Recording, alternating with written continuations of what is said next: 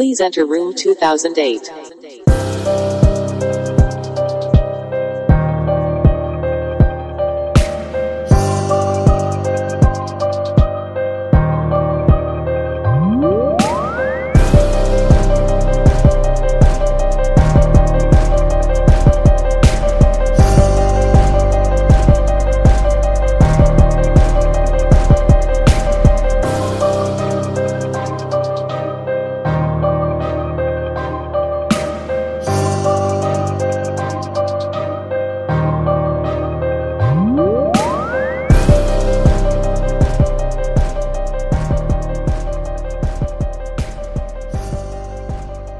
Welcome to Room 2008. We are live on a Friday night. It is the first Friday night past Halloween. Halloween gobble season is officially over. Candy's digested. The decorations are in the process of being put away, and we're finally getting some post-Halloween clarity. It's kind of sad, isn't it? It is. It really is. This is my favorite time of year, October through December. So we're one down. Mm-hmm. So we got Thanksgiving to look forward to here in a couple weeks. So you want to talk about being a favorite holiday? I proposed to my wife on Halloween. How scary was that? It was a Halloween weekend. What? How scary was that? Pretty fucking scary. That's funny. We went down to New Orleans, and if you've never experienced a New Orleans Halloween, you have to put that on your bucket list. Yeah, put that on the BL. Yeah, you have like 10-foot demons on stilts walking around, and you have people just to the nine, which, that's a saying I didn't look up. Damn it. To the nine. I know. Well, maybe that'll be like a little bonus. Yeah, we can look it up as we're on air. Mm-hmm. So remember that one. To the nine. Yep. Yeah, so Halloween has a special place in my heart, and of course, it's over, and I don't really like candy and chocolate, so fuck me. It's all about romance for you, huh? Well, if you are watching this, we are live on twitch.tv/room2008ENT, as we always are when we go on do episodes. And if you have Spotify, this is also in video format on Spotify.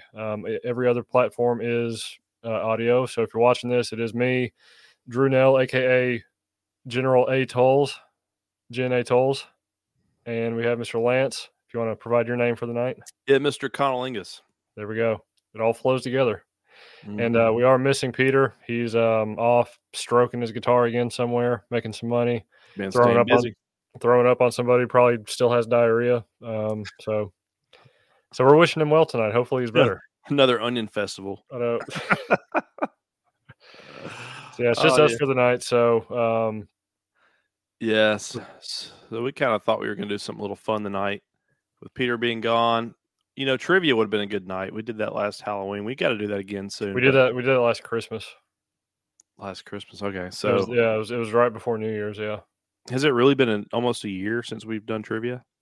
We did it twice. We did it the episode the week before Christmas and New Year's, and then we did it like in the first week of April because we tried to piggyback off WrestleMania.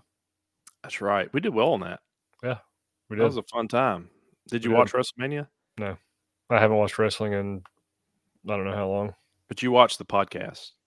I listened to some of them. Yeah.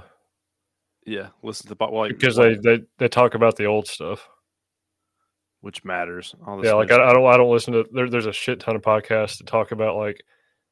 It would be like us reviewing. Here's what I liked about Monday Night Raw this week. Like, who gives a fuck? I don't want to hear what somebody else. Like I'd rather hear.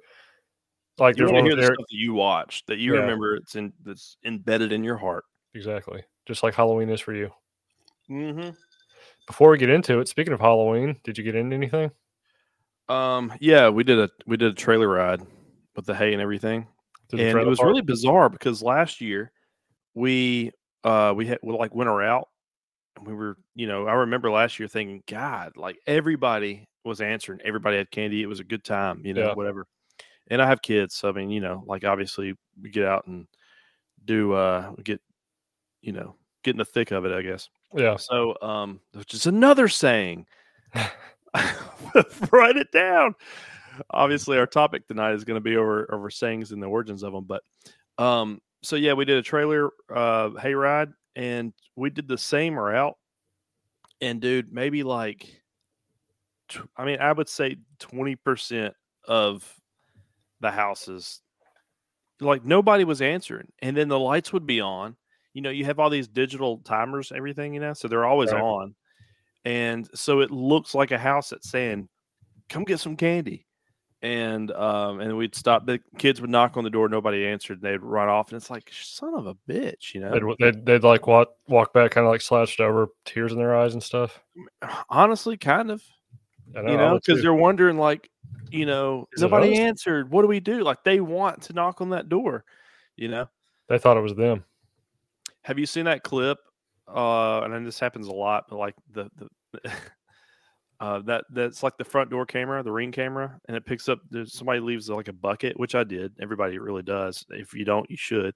But like, leave a bucket of candy. It's like, take one. Yeah, this family just comes up and just raids it. Yeah, that pissed me off. I could go deep into that video, but I'm not.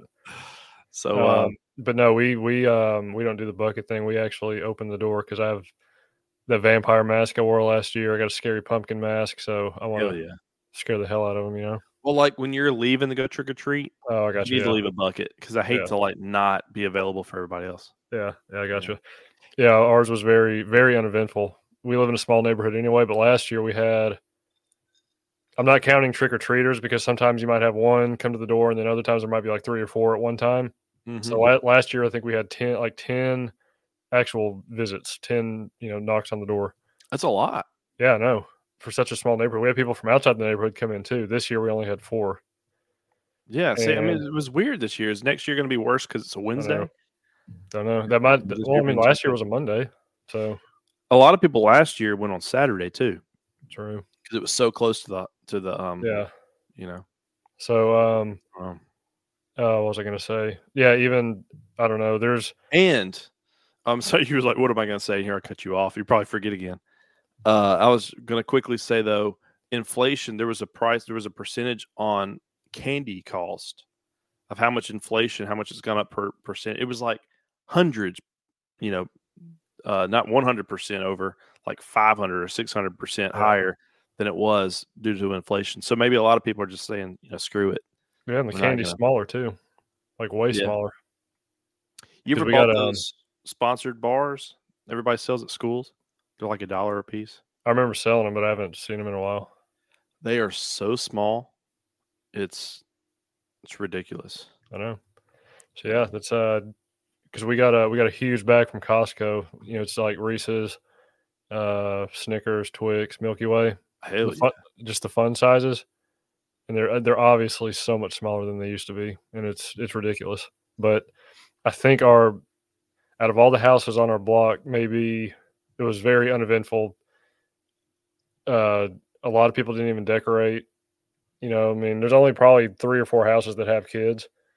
And I think the people across from me, and maybe the people next door to them may have been the only, because I can't see all the way down the road, but I mean, there was probably only maybe 3 to 4 houses max that looked like their lights were on, to have trick-or-treaters. It was weird. The vibe was not there. It was just, I don't know. Yeah, I think that was everywhere then. There were so many trunk-or-treats, Saturday night. That's probably what it did. And I don't know. I don't think I've ever been to one. I remember going to a church one when I was little, but I don't know, man. No, you're on point with that. I think that plays a big part. Everybody's burned out by. It's not a buildup. It's like, well, shit, we gotta.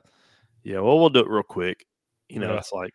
I feel bad they're not able to experience the actual trick or treating. We used to stay out all night and do it, and then now it's like cut off at 7:30. Yeah, it's like it's barely even dark and it's done.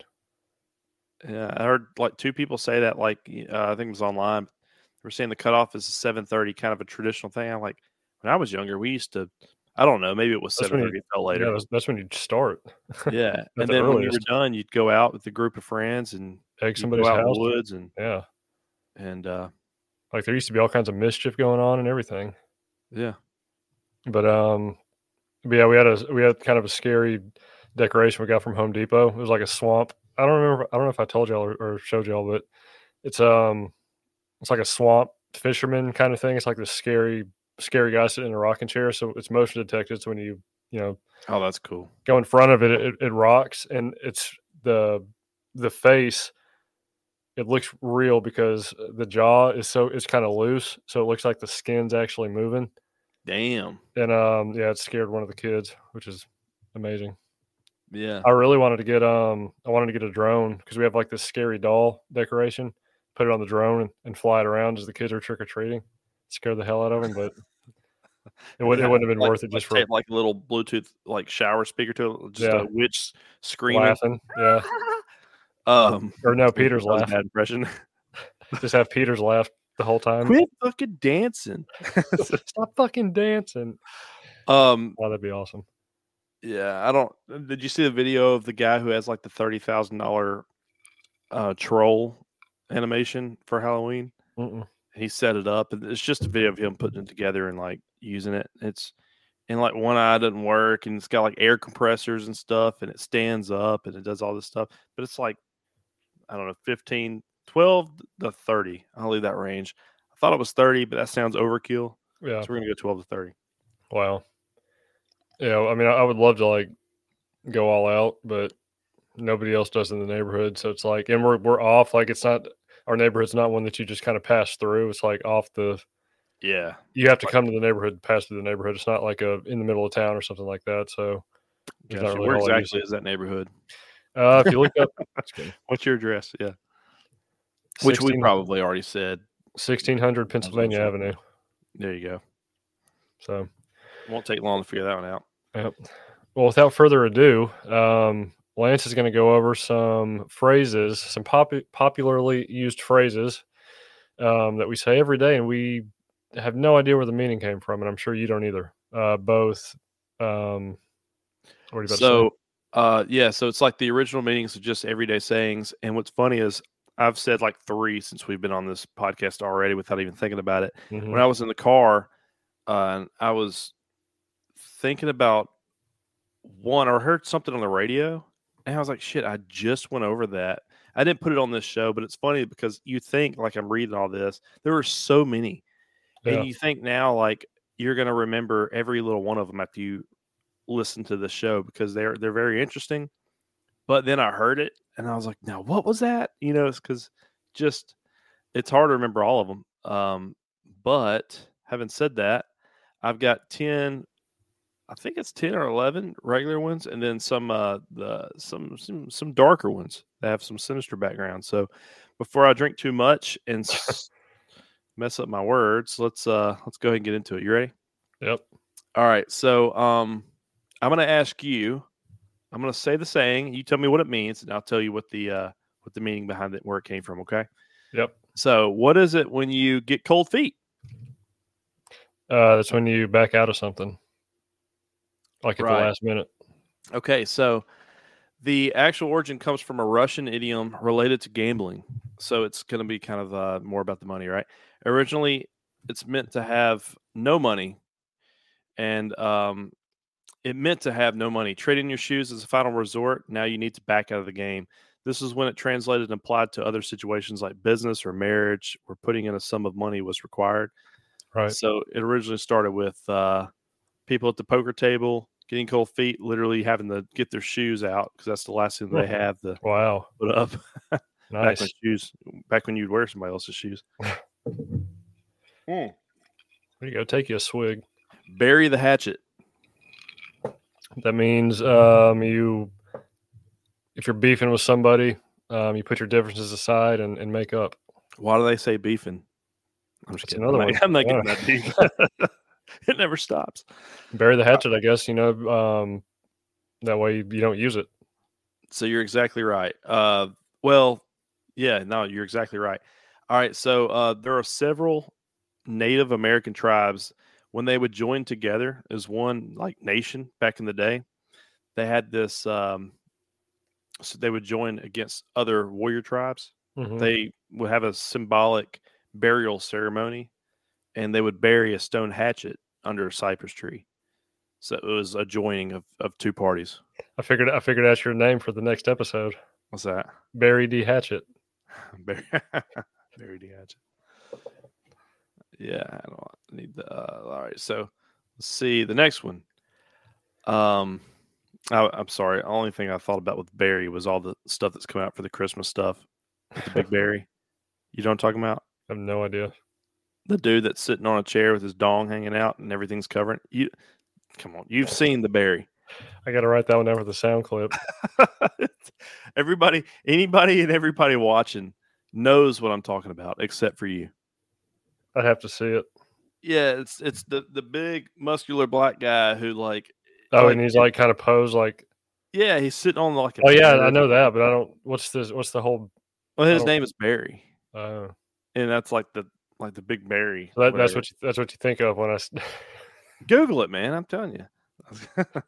All right, so well, when you call me Barry, that's all I can think about. All right, turn a blind eye. Ignore something. So this one's kind of cool. Yeah, pretend not to notice, right? So this was actually a story. I'm gonna get his name wrong, but Admiral Horatio Nelson was a British naval hero with one blind eye.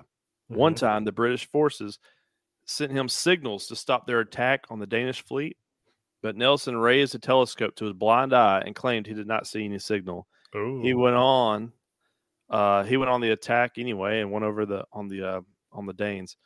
So he was quoted as saying, "I have a right to be blind sometimes. I really do not." He said, "I really do not see the signal," because he purposely did it in his blind eye and saying, "We're doing this. I don't see your signal." And I mean that's ballsy. That was he was quoted Horatio Nelson, Battle of Copenhagen. So that was kind of cool. Yeah, I was just about to ask, like, turning a blind eye. Why would you turn your blind eye when you can't see anyway? So yeah, I didn't know where that came from. Actual story. All right, some of these have like 2 or 3. There's some big debates about some of these, which is kind of ridiculous. But anyways, this next one, honeymoon.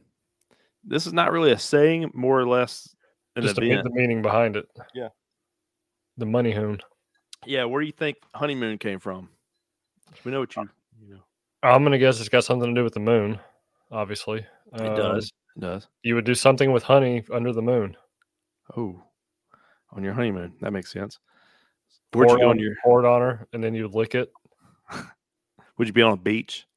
Yes. No, because you got sand. You don't sand your honey. Where'd y'all go on your honeymoon? We never really went on a big one. I thought y'all did a little after or something. No, not yet. We're still saving up for that one. You know, it's funny because it was saying like, so the original, it's derived from the Scandinavian practice of drinking mead or fermented honey during the first month of marriage, and it's measured by 1 moon cycle in order to improve the likelihood of conception. Interesting. So here's that alcohol kicking in. So I'll toast to that. Basically, it was a whole month, and that's where they got the moon cycle. So they called it a honeymoon. And the article kept going, and it was like the stuff that it originally started with, you'd have people that would steal. It's called theft by marriage. And they would like literally like steal their whatever girl, right? This is back in the day, right? And then eventually the family would stop searching for them, and they would get the girl pregnant. And then he would like, you steal your wife. Yeah. And that's how that worked. You didn't have a relationship beforehand. And then it went to different stages. And now it's like a honeymoon is, well, we're at the Bahamas hanging out on the beach and just taking Instagram for a week. Pictures. Yeah. So it's funny how not consuming any honey, not even fucking worried about the moon cycle. Probably not even having sex, depending on like the relationship between the two. Because when you're going through a wedding, everybody gets pissed off. Oh, we had a great time. I don't even. All right, so let's see here. I can imagine some people break a leg. Good luck. All right, so why? This is one of the biggest controversial sayings. There's like 3 main points, and nobody can really come to a conclusion. I've looked at many articles, and everybody like has kind of like 2 of the 3, or 1 of the 3, or 3 of the 3, but nobody says like this is, So What do you think it means? You think what do you think? I mean, I know it means when you say it, you're wishing good luck, but the fact of where it came from, I don't know how that would. I think you're referring to the reverse jinx in performance arts, which is one of them. Just Yeah, like a hey, it's like when you go like get if you're Tiger. Right, yeah, exactly. Another one. If your band's about to go on stage, all right, y'all break a leg. Like good luck. Kind of that reverse being rude, but everybody's on the same page, so it's cool and funny, and it's good luck.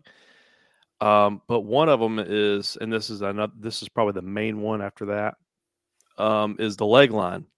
So venues would often have more acts than stage time, and the acts would only get paid if they performed, and if they went up, they would pass the leg line, so they got paid. There was a time period of threshold when you got off stage. If you didn't hit that threshold, you didn't get paid. So thus break a leg was to get paid. Hey, go break a leg, go past that leg line. And I looked that up. That's actually a true term in theater, ancient theater maybe, but it is a thing. So that's another kind of, that makes sense, right? And then the next one would be break a leg and you get cast. So cast in a play. So if you're trying to make the cast, then they say, hey, go break a leg, get that cast. That one makes sense. Yeah. Interesting. Which one of those three do you believe? I'm going to go with, I would say probably the first one about the leg line. Yeah. Because cast, I don't stretch. Depends when casts were invented, like how far back it goes, Pharaohs. All the way back then, really? They get mummified in the cast. Oh, yeah, maybe so then. But then, if it goes back that far, then yeah, I'm going to go with the second one then. I'm really joking, though. I mean, I know what you mean by that. I'm the same mindset. I think it's probably the leg line as well. You're such a jokester. Oh, man, I got it in me tonight. So, no comment. Got what in you? That post-Halloween clarity.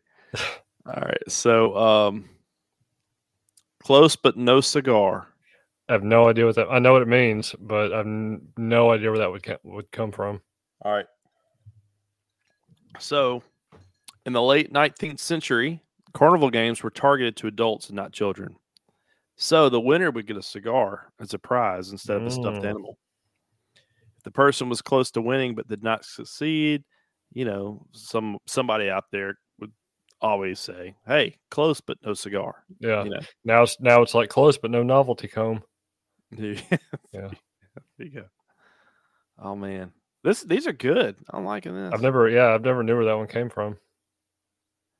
Let's see. Do you have any that you're thinking of? Let's see if they're going to be on the list. We've said like 4 or 5. I know. Sky's the limit. I was telling you that one earlier. Yeah, hold that one. I want to talk about that. That's a good one. Sky's the limit. You said it on another show, and when you said it earlier, it's like I've heard it for the first time. As far as what you said about it. All right, so butter him up. That means to sweet talk him, to make him feel important, I guess, kind of thing.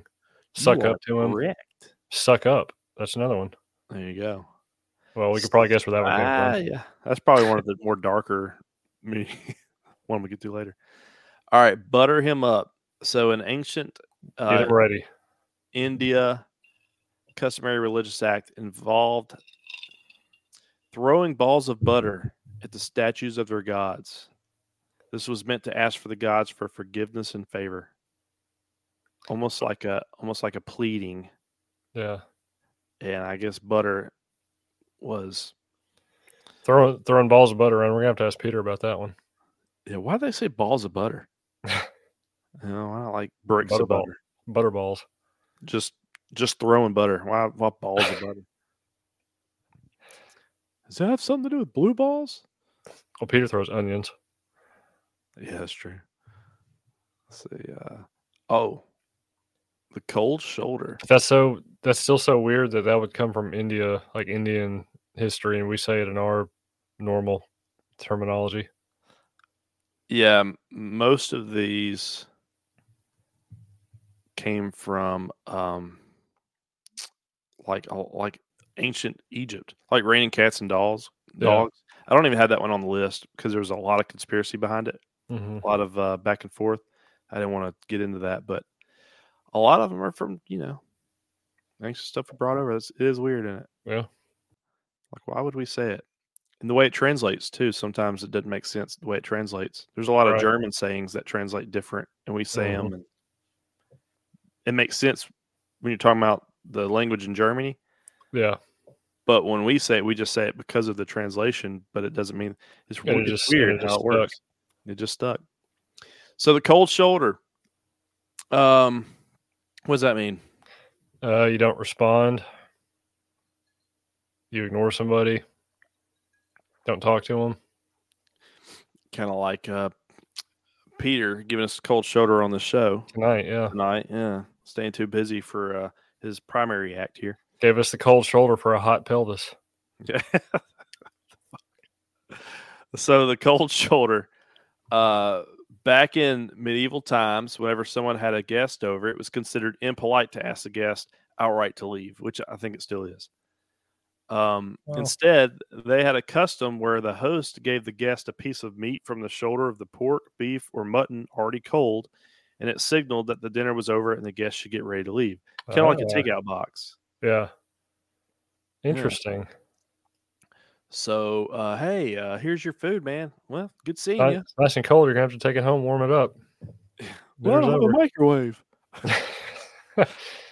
Or a fridge. Yeah. Yeah, I didn't know. I never would have guessed that that's where that one came from. It's probably not true. All these I made up. You got it off the onion.com, the parody website. Like the Babylon Bee had this list. All right. Let the cat out of the bag. You told a secret. Or something that was supposed to be secret or not. Like who let the cat out of the bag? Yeah. Right. Like who exposed a secret? You're exactly right. All right. So around the 1700s, sellers would trick buyers by putting pigs considered valuable into bags. And they would also add cats to give the weight because cats were just roaming everywhere, which were not valuable. Stray cats. So if a cat got out of the bag, their fraud would be exposed. Nice. And then they'd be like, who let the cat out of the bag? Assuming there's like a group of people. Yeah, assuming. Yeah. A lot of assumptions here. All right. This one you'll appreciate. Rub someone the wrong way. Ooh. Yeah. I mean, you're not feeling their vibe. The energy's not there. Bad energy. So rub someone the wrong way. Exactly. During colonial times, some Americans would have their servants rub the floorboards in a specific way. I wonder if floorboards was put in like after or something. Rubbing the oak slabs the wrong way would result in the formation of streaks, which would ruin the floorboards and annoy the homeowners or piss them off, quite frankly. I thought it was going to be something like, when Peter was getting that massage that one time. Yeah. He just rubbed me the wrong way. Remember saying that. Is there a right way to rub someone? Oh, yeah. Yeah. Oh, yeah. All right. You'll know. You'll just know. You'll know when it happens. It's kind of like... Apparently you didn't do that on your honeymoon. More of a back scratcher. I like to get my back rubbed, but... All right, let's see here. You ever gone to like a masseuse? Oh, yeah. Several times. Is that for your shoulder or just out of pleasure? Pleasure. But like, I don't know. They don't get like I like my back rub too. And I like when my wife like really uses her thumbs like in my back right there. Oh, you're that person like dig deeper. She's like sweating. Yeah. Trying to just get in there. Yeah. They don't do that. They basically just rub. And it's like, it's not really doing anything. They're rubbing me the wrong way. Rubbing you the wrong way. But the reason why they don't use their thumbs like that is because if they did that, their thumbs would be tired after 20 minutes, and they got to be there for 10 hours. I can't imagine. That's got to be hard work. Yeah. They'll use their elbow some, which is fine or whatever. But like, I always have a knot right here in my back. So to massage that with your thumb, that's what I like to have massaged is like right there on my back. Got to get that knot. Yeah. And when they just when they're just literally just rubbing their hand over, it doesn't really do anything for me. Now Peter, he likes his. Just kidding. I was thinking about that, and you said it doesn't really do anything for me. I'm like, what would in a massage? Peter likes his onion peeled, if you know what I mean. You ever seen Curb Your Enthusiasm? No. There's a scene where he's at the masseuse, and it was referred to him by a friend. She goes, with her hand, she goes down on him, and it's like this whole 12-stroke thing. Mm-hmm. And then he's like, I gotta get out of here. I gotta get out of here. Like he felt like he had cheated on his wife because he let the masseuse go 12 strokes. And then his wife went to a fortune teller, and she's this big thing came up about him cheating on his wife over that masseuse. The 12 strokes. It's like, at what point is it? Thank you. What point is it cheating? We got when we went to New Orleans last year, we went to that masseuse on right there on Canal. Yeah, there's a lot of them down there. You probably passed by it. Yeah, they were. They'll just stand right outside and be like, foot massage. We were so like tired from walking around, and it was so fucking hot that day. It's great. I recommend it. Bougie. Yes. I'd love for you to rub my feet. I've been walking around in pleasure for all afternoon. Dodging shit in the street and everything. Here, take these boots and wash them. A skeleton in the closet. Ooh, that means you have a secret you don't want anybody to find out. So before UK passed its 1832 Anatomy Act, grave robbers supplied skeletons for medical workers. Which the word's anatomy. What did I say? Anatomy. No, I'm thinking about I just said it wrong. Anatomy. All right, so grave robbers. There's that gin. All right, so grave robbers supplied skeletons for medical schools, which we that could be a show because there's a lot of history with that. Mm-hmm. I just watched we did an episode on horror movies last month, so I try and watch a shit ton of older movies like on TCM, and there was a movie about that. It was really really crazy. Not Skeleton Key. No, it was this guy was the head of a medical school, and he would pay a grave robber to bring him corpses. Yeah. So it's actually pretty scary if you think about it. So when a raid occurred, the teachers, they would hide the skeletons in the closets, and then they would obviously lie about not having skeletons and stuff, so not get them confiscated. Nice. So they put their lives on the line. Those teachers out there, gotta appreciate every one of them. Yep. Take a swig to that. Mm-hmm. All right. So straight from the horse's mouth. You hear it right from the source. Right from the source. So during the 1900s, in order to determine the age of a horse, a buyer would examine its teeth. This would confirm or dispute the age that the seller claimed, the age of the horse. So, so they had to examine it. So straight from the horse's mouth. There's another horse saying too, something about a gifted horse, I think. Yeah, I looked. I'd never heard that one, so I skimmed right over it. I've heard it several times, but what's the exact phrase? I can't remember. It was I don't know the exact phrase, but it was never say a gift to a horse's mouth or something like that. Yeah. Really don't look a gift horse in the mouth. I have no idea what that means. It means don't be ungrateful when you receive a gift, because like what you just said, you look in the mouth to examine it, see how old it is, see if it's in good shape. You're getting a free horse, just fucking take it. Don't be ungrateful for a gift. That's a good one. That's a good one. I'm gonna start saying it. I'll probably butcher it. It won't make sense. Some of these I've noticed I've said wrong, actually. Don't look your gift in the mouth. Like the don't tear up your horse's mouth. What was that one I said? I'll get to it. Maybe I won't. Maybe I took it out because I've always said it wrong and felt embarrassed. Let's see. So that was straight from the horse's mouth. So that's all. Can you think of any more that aren't really that are used? Sinister. Yeah. That are not sinister, you mean? Or just I mean, I've got 10 more that are going to be a little bit more darker.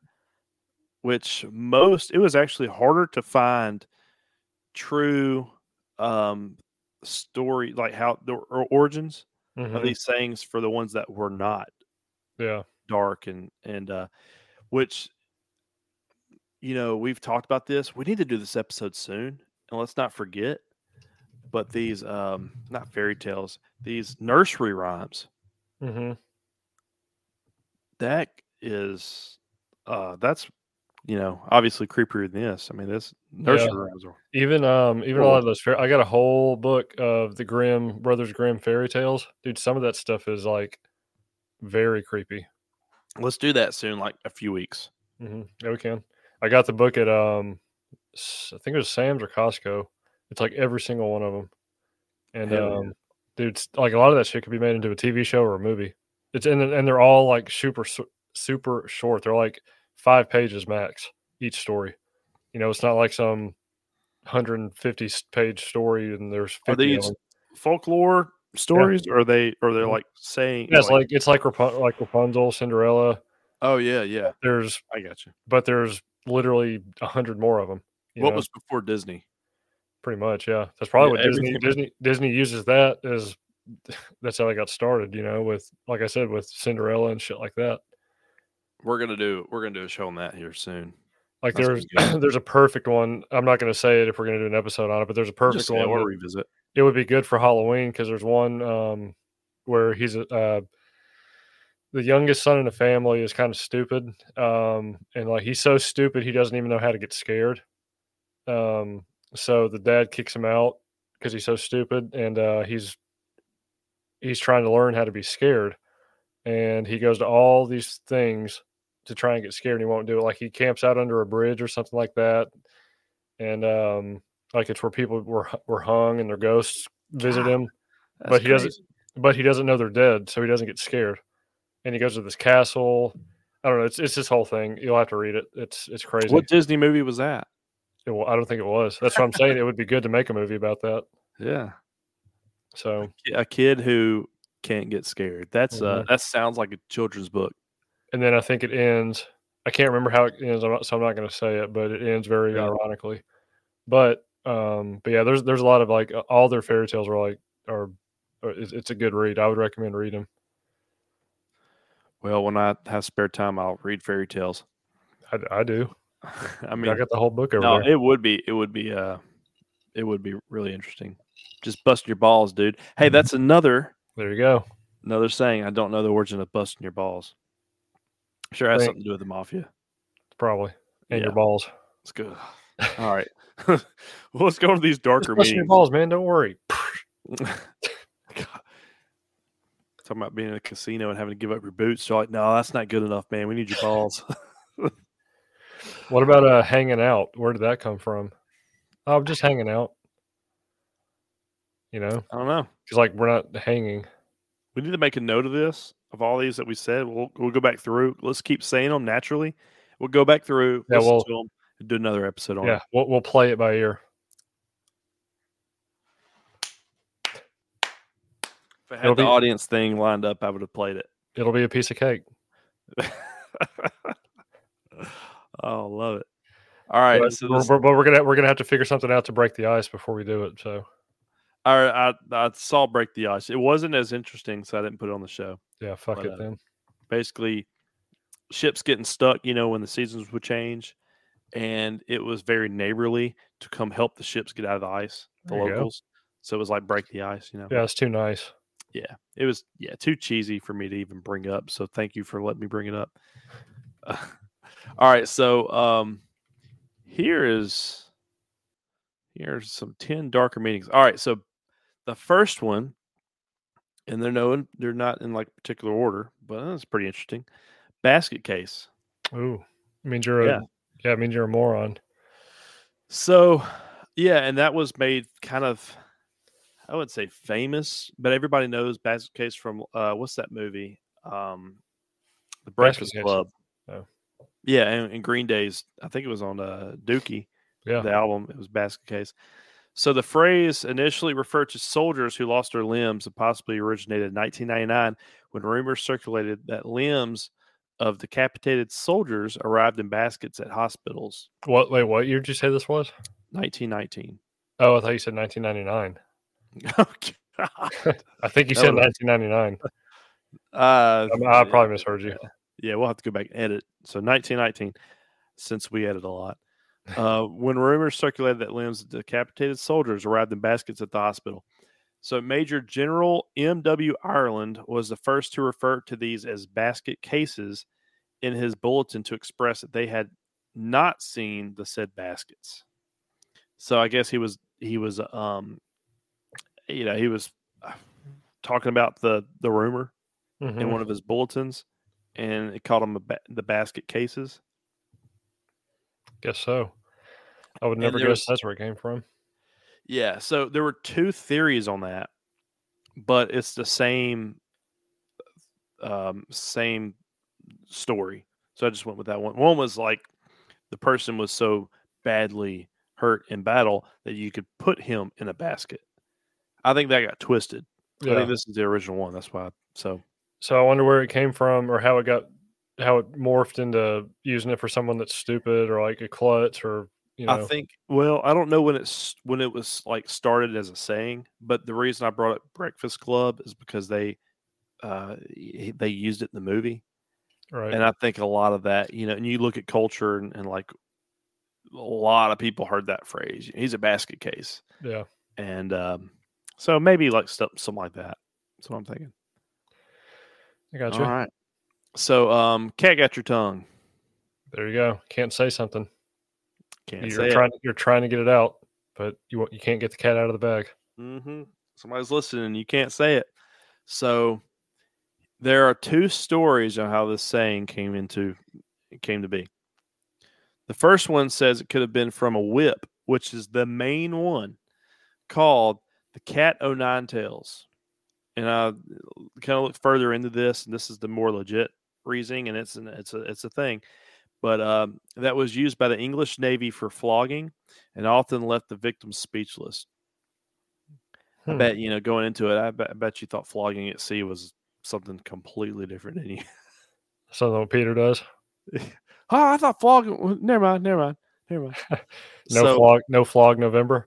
No flogging at sea. All right, so it was this whip that had, I think it was 3 or 5 like knots rope in it, and literally there was a story that had witnesses. I mean, it's a legit story. It was a thing about it, where the captain goes out and he's whipping this person, and then somebody steps up and they're like trying to say, hey, why are you whipping him for what he did? It was like speaking out of turn or something. Just kind of, they're all on the ship. They're all what we would think is like, hey, we're all family here. We're on the same thing. No, right. The captain was trying to set a precedence here. So that person who spoke up also got the Cat O' Nine Tails whip. And the captain was saying, and the guy was like, oh God, help me, God. And he was like, God's not going to help you. I'm the captain. You serve the captain, and it's a big thing in that the English Navy, I guess. Cat will get their tongue. Yeah, so they couldn't speak. I mean, it was just like you're going to get the cat if you do. The second one may be from ancient Egypt, where the liars' tongues were cut out as punishment and fed to the cats. Mm. And there was a story behind that where it only happened a couple times to show a thing. Somebody was speaking bad about their government or bad about, the king or whatever. I'm going with that one. You think that's what it was? I'm going with that one. Cats were very important back in ancient Egypt. They were almost borderline worshipped. Could be one of those two. Flogging at sea or the Egyptian. Yeah, and cats were actually known for what were they? Like dogs were wind, cats were storms. Back in the Egyptian. Raining cats and dogs. Right, and that's where I got that. There's a lot of these nobody really can pinpoint. That was one of cats and dogs, raining cats and dogs. Because another thing about that is the animals would live on roofs in certain civilizations or cultures, I guess you could say. And when it stormed, like showers, they would slip off the roof and they would just start falling off these roofs. And so we don't really know like who's the first person to say this stuff. So it's really whatever you believe. It's crazy how it takes off too. It's crazy about all these random ass stories about cats and dogs falling off ceilings and flocking at sea. All right, so rule of thumb. Speaking of flocking, Good one. Rule of thumb. I mean, I know what it means. It's just a rule you follow. Some advice, I guess, maybe. Yeah, it was advice my father gave me. He said, Lance on your honeymoon. It's an accepted principle, is what it means. Rule of thumb, right? Is said to derive from laws of England and America dating back to the 1600s. These laws are said to have stated that a man could beat his wife with any stick no wider than his thumb, hence the rule of thumb. Going into it, I'd always known that because, my father would tell me, like, hey, here's how things work. Yeah. And I'm joking, but anyways. Here's the stick I use. Yeah, here, son. This is a stick my father used, and his father, and his father, and that's why you're here today, because of this stick. You gotta set them straight. Oh my God, he said that. All right, so I'd always thought it was a rumor, but there was no other theory to this. Yeah. So it's probably documented somewhere. Yeah. Rule of thumb. So you have to have, now that's not a law anymore, but it's just a rule of thumb, a well accepted principle. Yeah, everybody knows. Can't go. That's like depends on how big your thumb is, I guess. All right, so Mad as a Hatter. Oh, girthy. Mad as a Hatter, that's when they would inhale mercury and it would make them crazy. I know that one. Yeah, I butchered that. I never really knew what the saying was. Mad as a Hatter.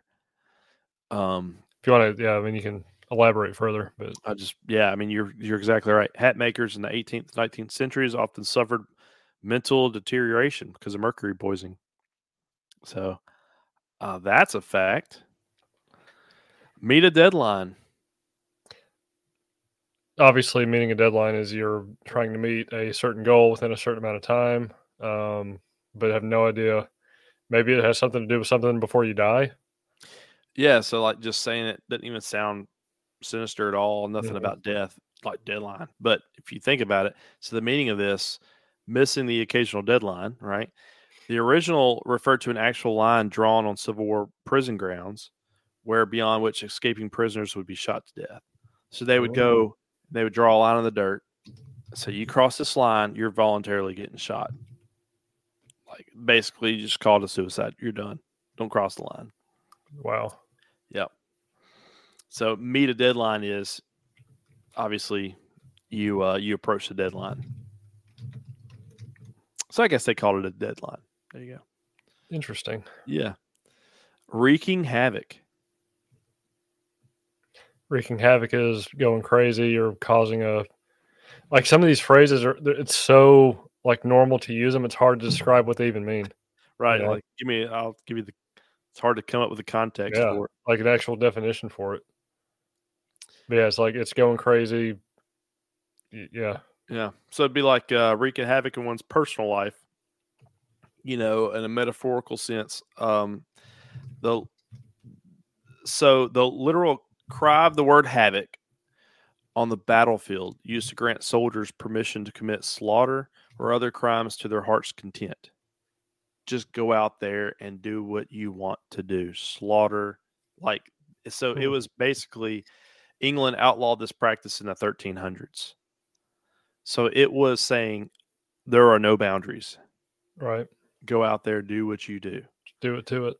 And that was called wreaking havoc. And they would say, can we, I don't know if they say, wreak havoc, but they said, can we have havoc or whatever? Yeah. And that was, yeah. So, God, I can't imagine what these people went through back in the day. I know. And here we are with our first world problems. Drinking gin and whiskey on a podcast, talking about these sayings and worried about dynamic compression. Mm-hmm. Yeah, multi-band compression and dynamic EQs and trying to mix some music here. Stupid stuff. By the way, I like the music you had on our last show. I forgot which song I put behind it, but I don't know. I think it was one of them was The House in the Woods. I saved that one for Peter's episode. Hell that yeah. specific one. So it was that one. I can't remember the other one, but I think it fit pretty well. Yeah, it sounded good. So created by the man himself.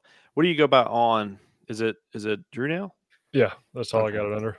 I was trying to come up with like some like crazy sounding, Halloween name, but I was like, because I might make music in the middle of the year, like in April or something like that, non-Halloween themed. So I didn't want it to be like some, one-off type scenario where you can keep it all kind of, yeah.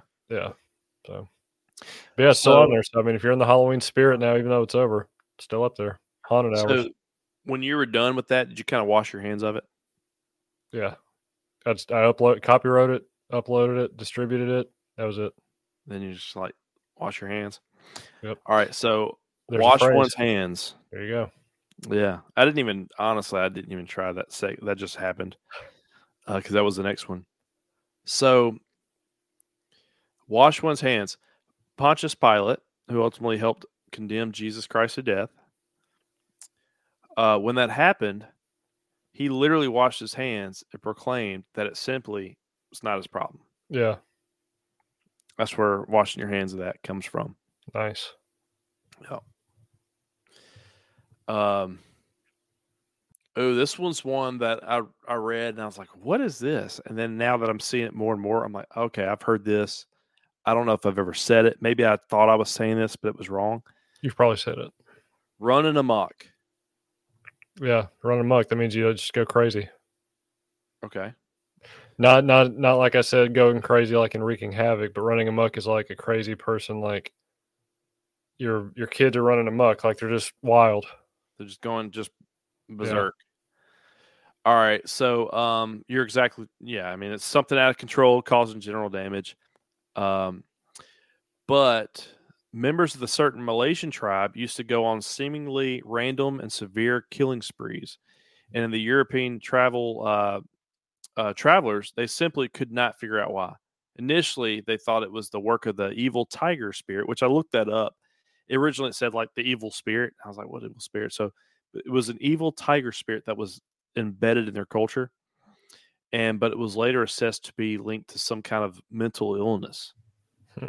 Their surroundings, their culture. So yeah, the Malaysian tribes, they would just go on these random killing sprees. Like you'd have one or two people that would just go off and do, and that happens today. Maybe they inhale too much mercury. Maybe they got off some bad shit. But the article I got this from goes into the mental illness aspect of it, and it was culture bound. It was their surroundings, and people would go crazy. Certain cultures have more running amok than other cultures. Mm-hmm. So the Europeans, they come over and they're like, what the fuck's going on? Why are these people going crazy? We have that today. It's the same thing. It's a mental disorder based on your surroundings. There's a whole thing about that, which is I'm not going to go into depth about it, but for anybody listening, running amok, check that out if you're into like trying to figure, psychology, mental illness. Yeah, that's where that comes from. Mental illness in a certain tribe. That's how many times it happened. Mm-hmm. All right, so this is the last one, and it's somebody sneezes. You said what? Bless you. God bless you. God bless you. Thank you. Thanks for taking God out of it. I added him in there. So God bless you. It's through different cultures, different things. I guess anybody that doesn't believe in God would say bless you. So I've always thought that God bless you was because when you sneezed, a part of your heart, it would skip a beat. Part of your heart would close due to the sneeze, and you would skip that beat. And I couldn't find an actual connection to that other than just scientific facts. When you sneeze, a certain valve does close. Right. But that's not why the saying is what they say.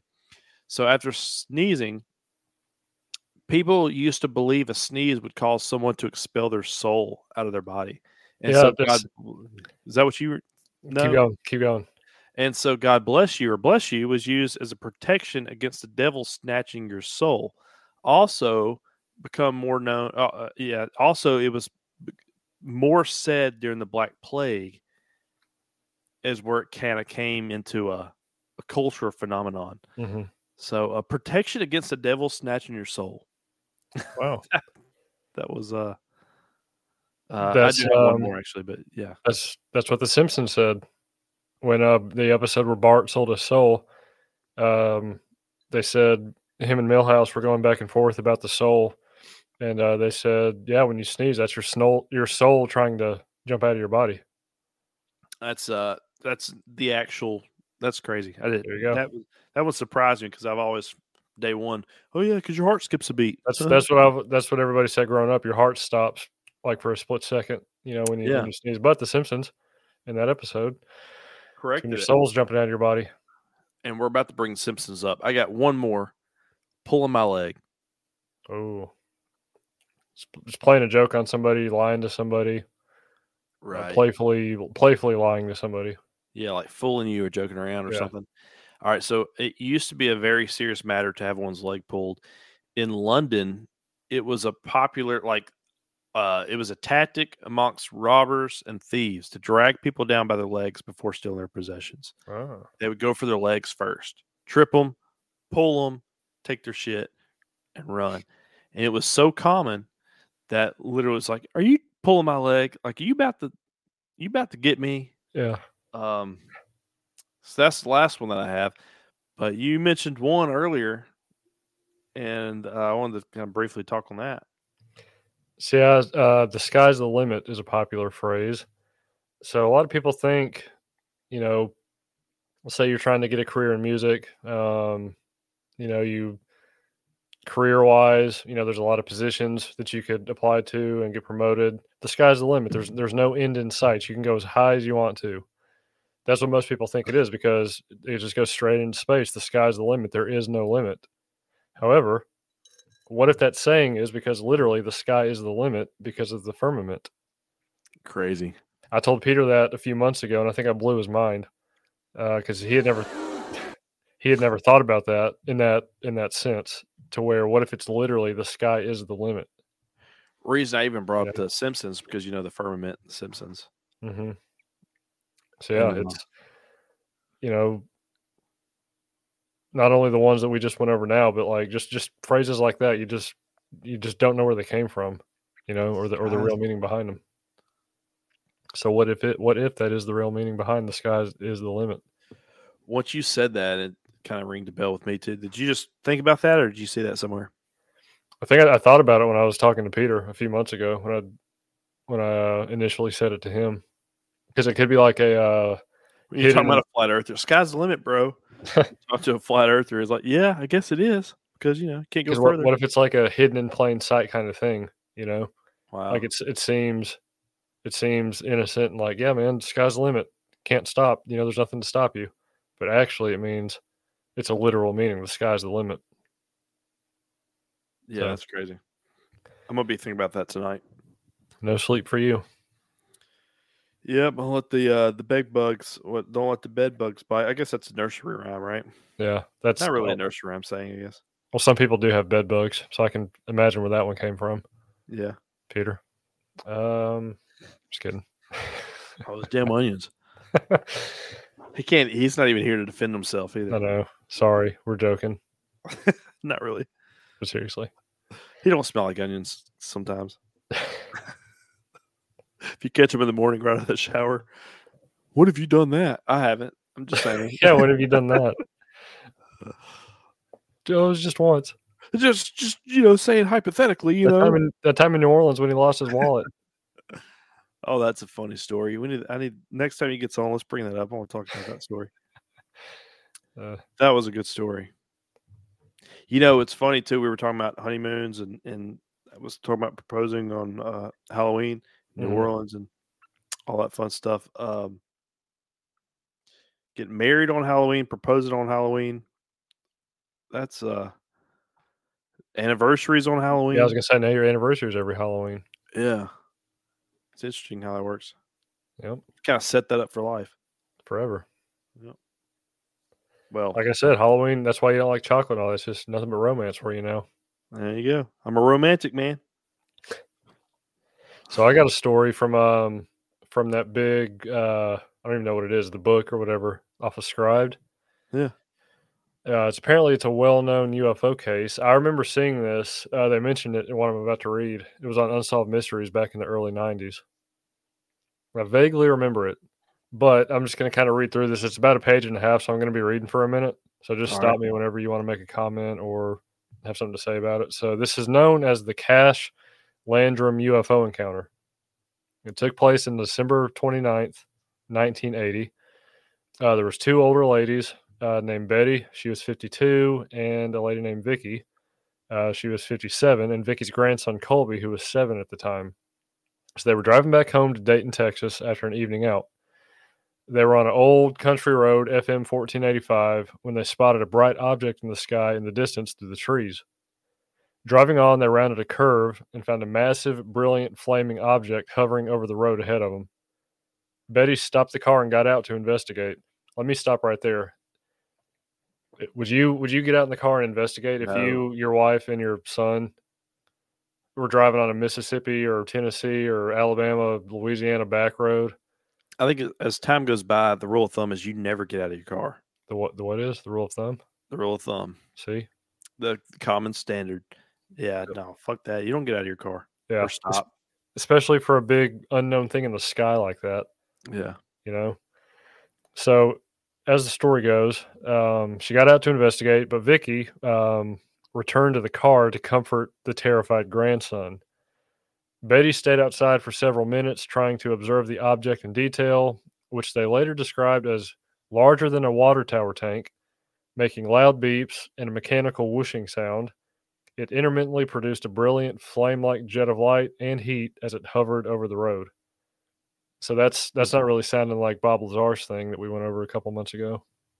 Yeah, it's like, and heat. Yeah, heat. They felt the heat. They felt the heat, and they could see flame like an engine. Yeah, flame-like jet of light. It was bigger than a water tower tank, which I mean that could be kind of the same thing as Bob Lazar's thing. Where was this at? This was in Texas. So they were headed home to Dayton, Texas. So I don't know where Dayton is. Not sure, but in Betty Cash's earliest recorded testimony from February of 1981. So this happened December 29th, 1980.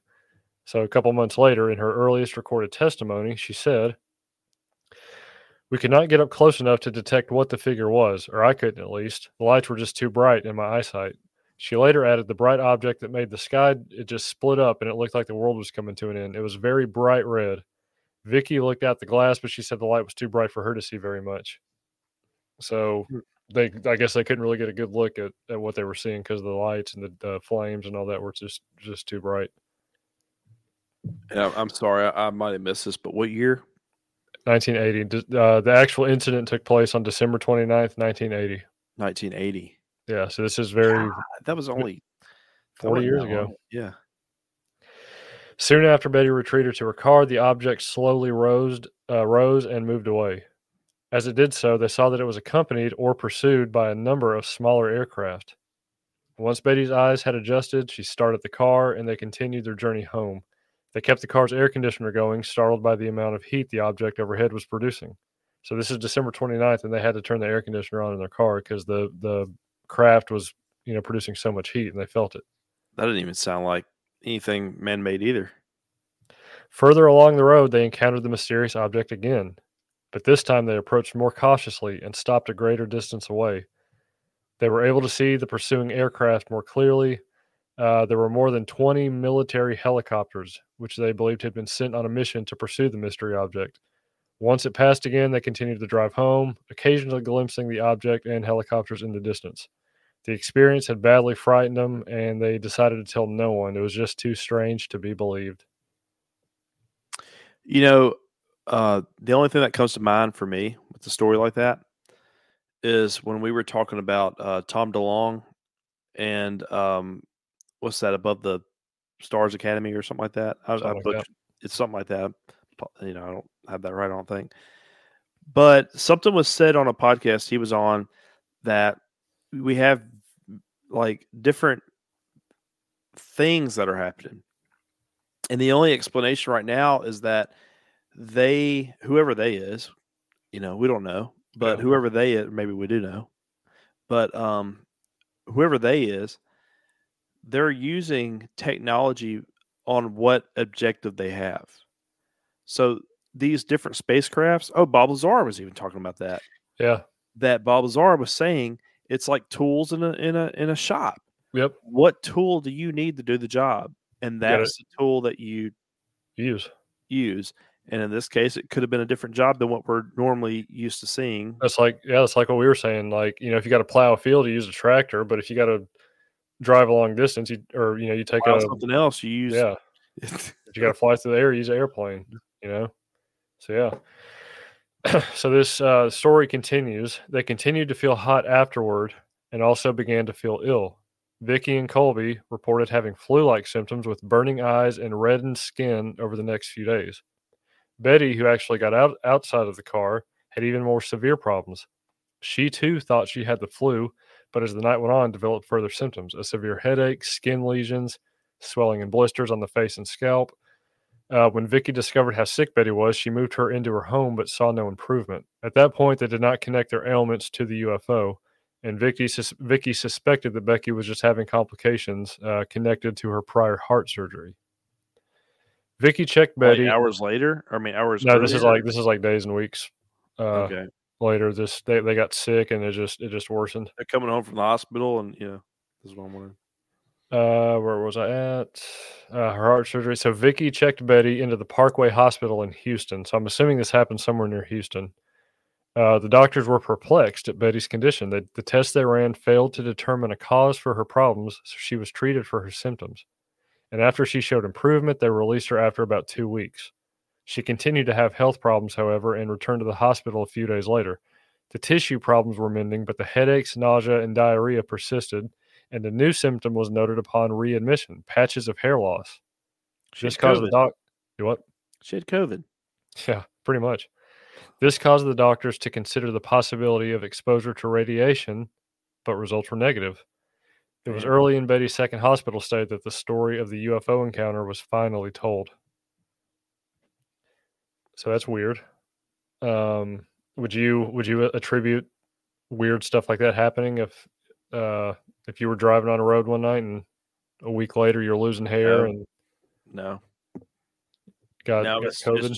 It's just too far fetched to even, like, you'd have to somewhat believe it in order to even put them together. What's funny is if you listen to our last episode about Peters Woods, he was having these exact same symptoms. So he may have seen a UFO in the past couple of weeks. That could have been the thing going through the canopy. But there you go. He didn't realize it was hot because, whatever scenario. Yeah, he's out there in the sun. Yeah. He's been dealing with it ever since. All right, that's crazy. Yeah.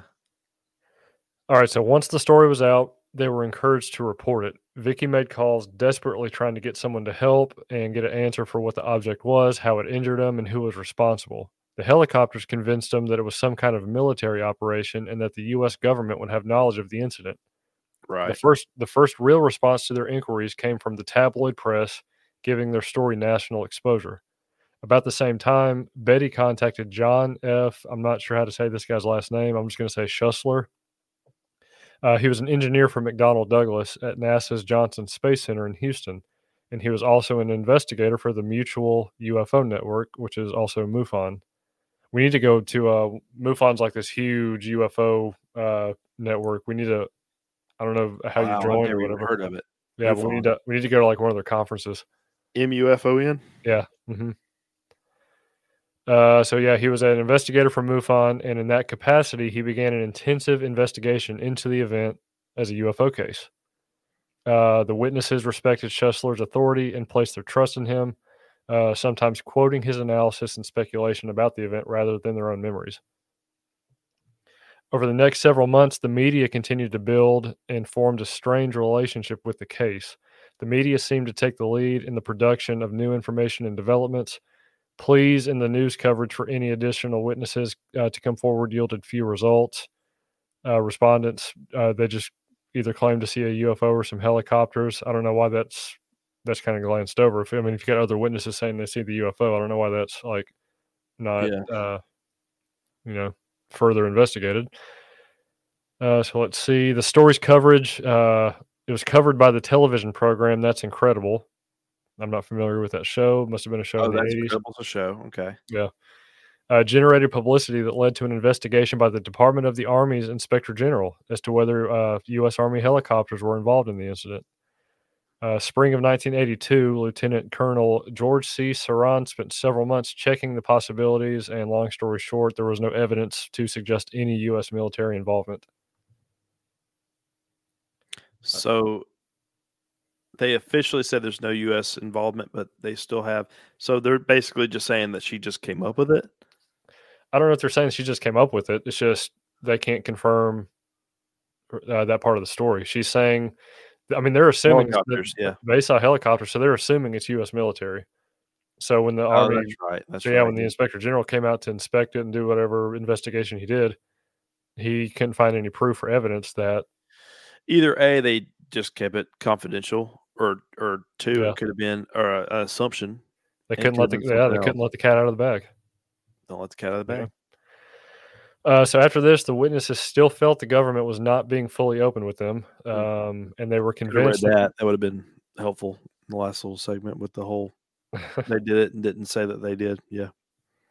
They were convinced that the UFO was a military project of some kind. Schussler seemed to feel the same way, but he thought that the unknown craft indicated extraterrestrial involvement.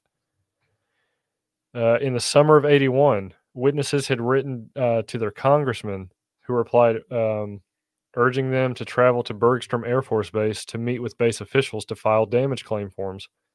They did so, but it wasn't until late 1982 that Peter Gersten, the flamboyant, quote, UFO lawyer, filed claims for a total of $20 million on behalf of the witnesses, Vicky, Betty, and the grandson.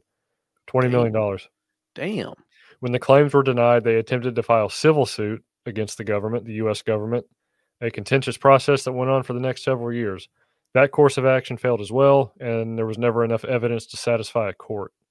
In August of 1986, much to the disappointment of the witnesses, the case was dismissed without ever going to trial. Media coverage faded away, and like I said before I started reading this, it was kind of revived in 1991 when Unsolved Mysteries did an episode on it, and I'm pretty sure I remember that episode. Damn. In the show...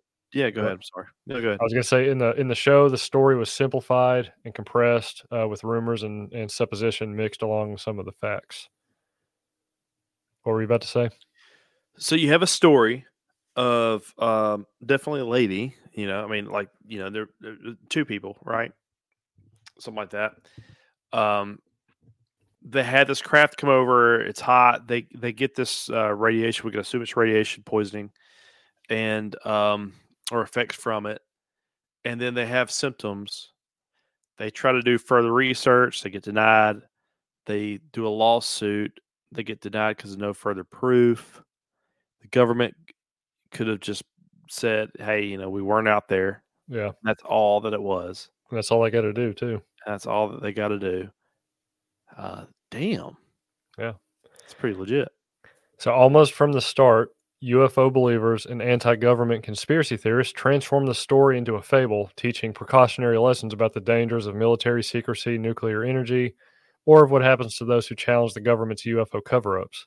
Throughout this transformation, the core of the story remained unchanged, but details were embellished. Some versions claim that the roadway was secretly dug up and replaced overnight at the scene of the incident, which I don't believe that at all. Witnesses had been threatened by the government, maybe. And that the investigator in the case had described their indefinable brilliant object as a colossal diamond-shaped alien spacecraft ringed with blue lights. Witnesses continued to fight for their story to be heard. Two ladies stuck to their claims until the end. Betty had poor health the remainder of her life.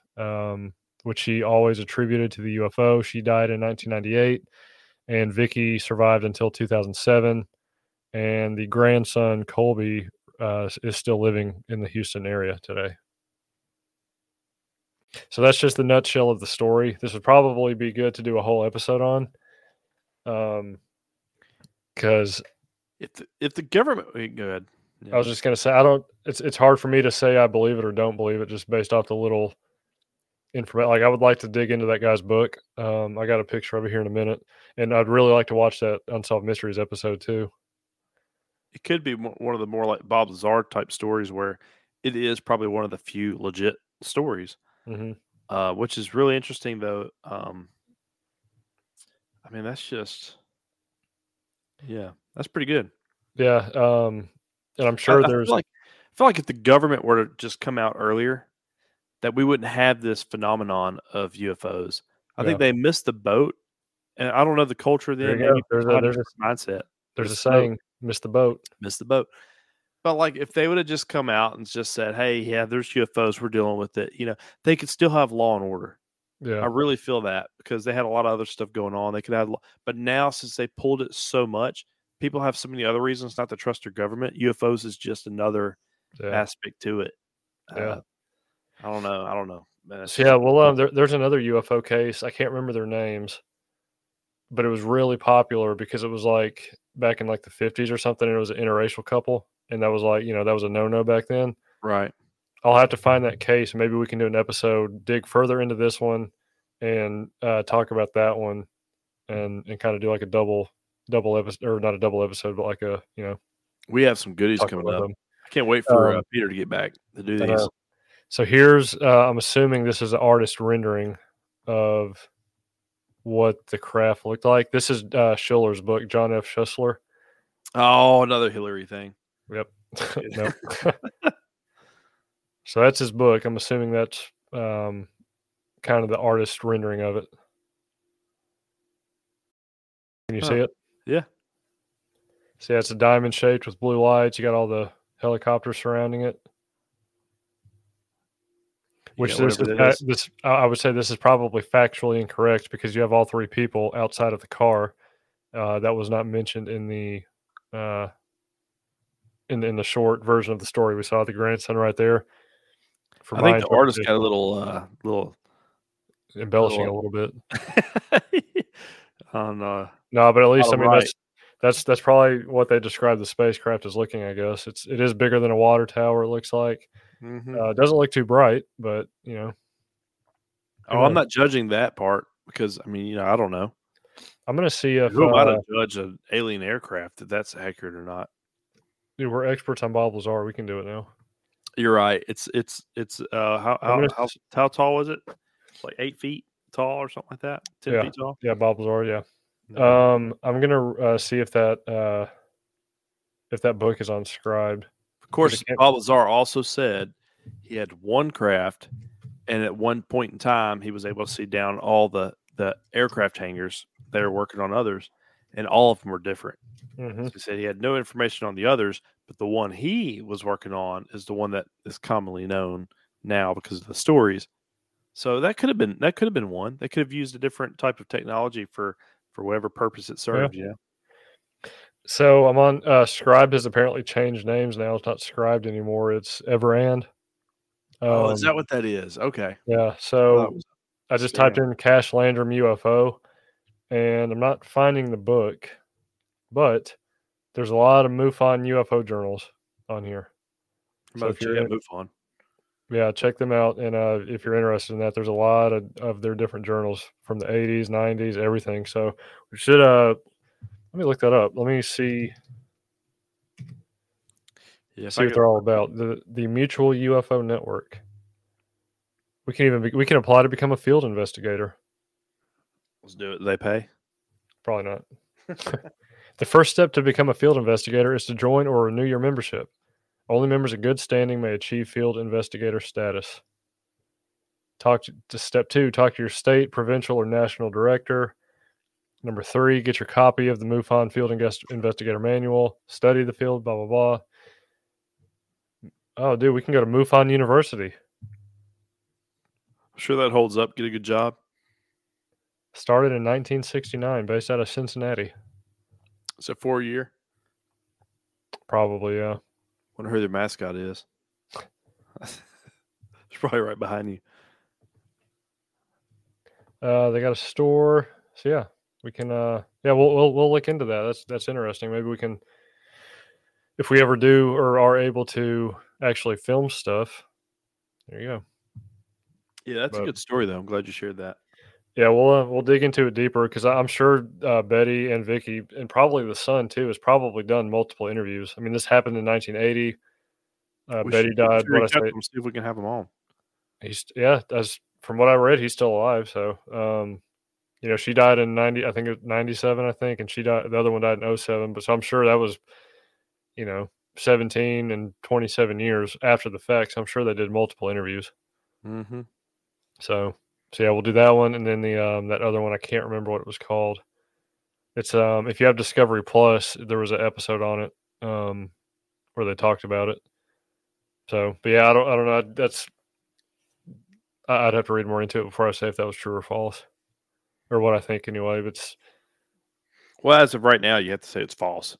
Yeah, I mean, it's just whatever. I mean, a lot of the stuff about some people are saying, oh, the government's hiding it. They basically dug the road up and did this. I don't believe any of that, but who knows? I don't think they care enough to try to cover something like that. Yeah, I mean, who's to say? I know Schussler was saying it's of extraterrestrial origin, but hell, it could have been it could have been U.S. origin, just test flights, and because Houston's that's a very NASA oriented city. So, well, what I was going to bring up earlier is the whole which we're gonna redo this when Peter gets back in another subject, but MH370 reverse engineering. I mean, who knows how long we've been doing that? Yeah, assuming it's reverse engineering, it could have been a military exercise. It's not necessarily saying that they're visiting. It could be something that we've been doing for anybody listening. So we'll do an episode on MH370, the updates on that, as far as what I'm referring to. And we'll see if we can get Ashton in the chat, or maybe hell, we may even, if we do it, if we can plan it long enough, we may be even able to get him on. So, but we'll see what we can do with all that. We'll wait for Peter, but anything else on this Friday night before we? No, that's a good story. I'm glad you ended it with that. Yeah, that's if I know we put scribed over a lot or whatever, but I came across this American Myths, Legends, and Tall Tales, an encyclopedia of American folklore. It's 1,100 pages.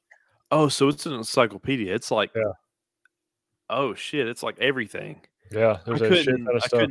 I couldn't click it to go to the chapter I wanted to. I know. That's the only bad thing about it. I was trying to do it, so I just scrolled till I found it. It's in alphabetical order. I mean, it's got stuff from AIDS all the way to.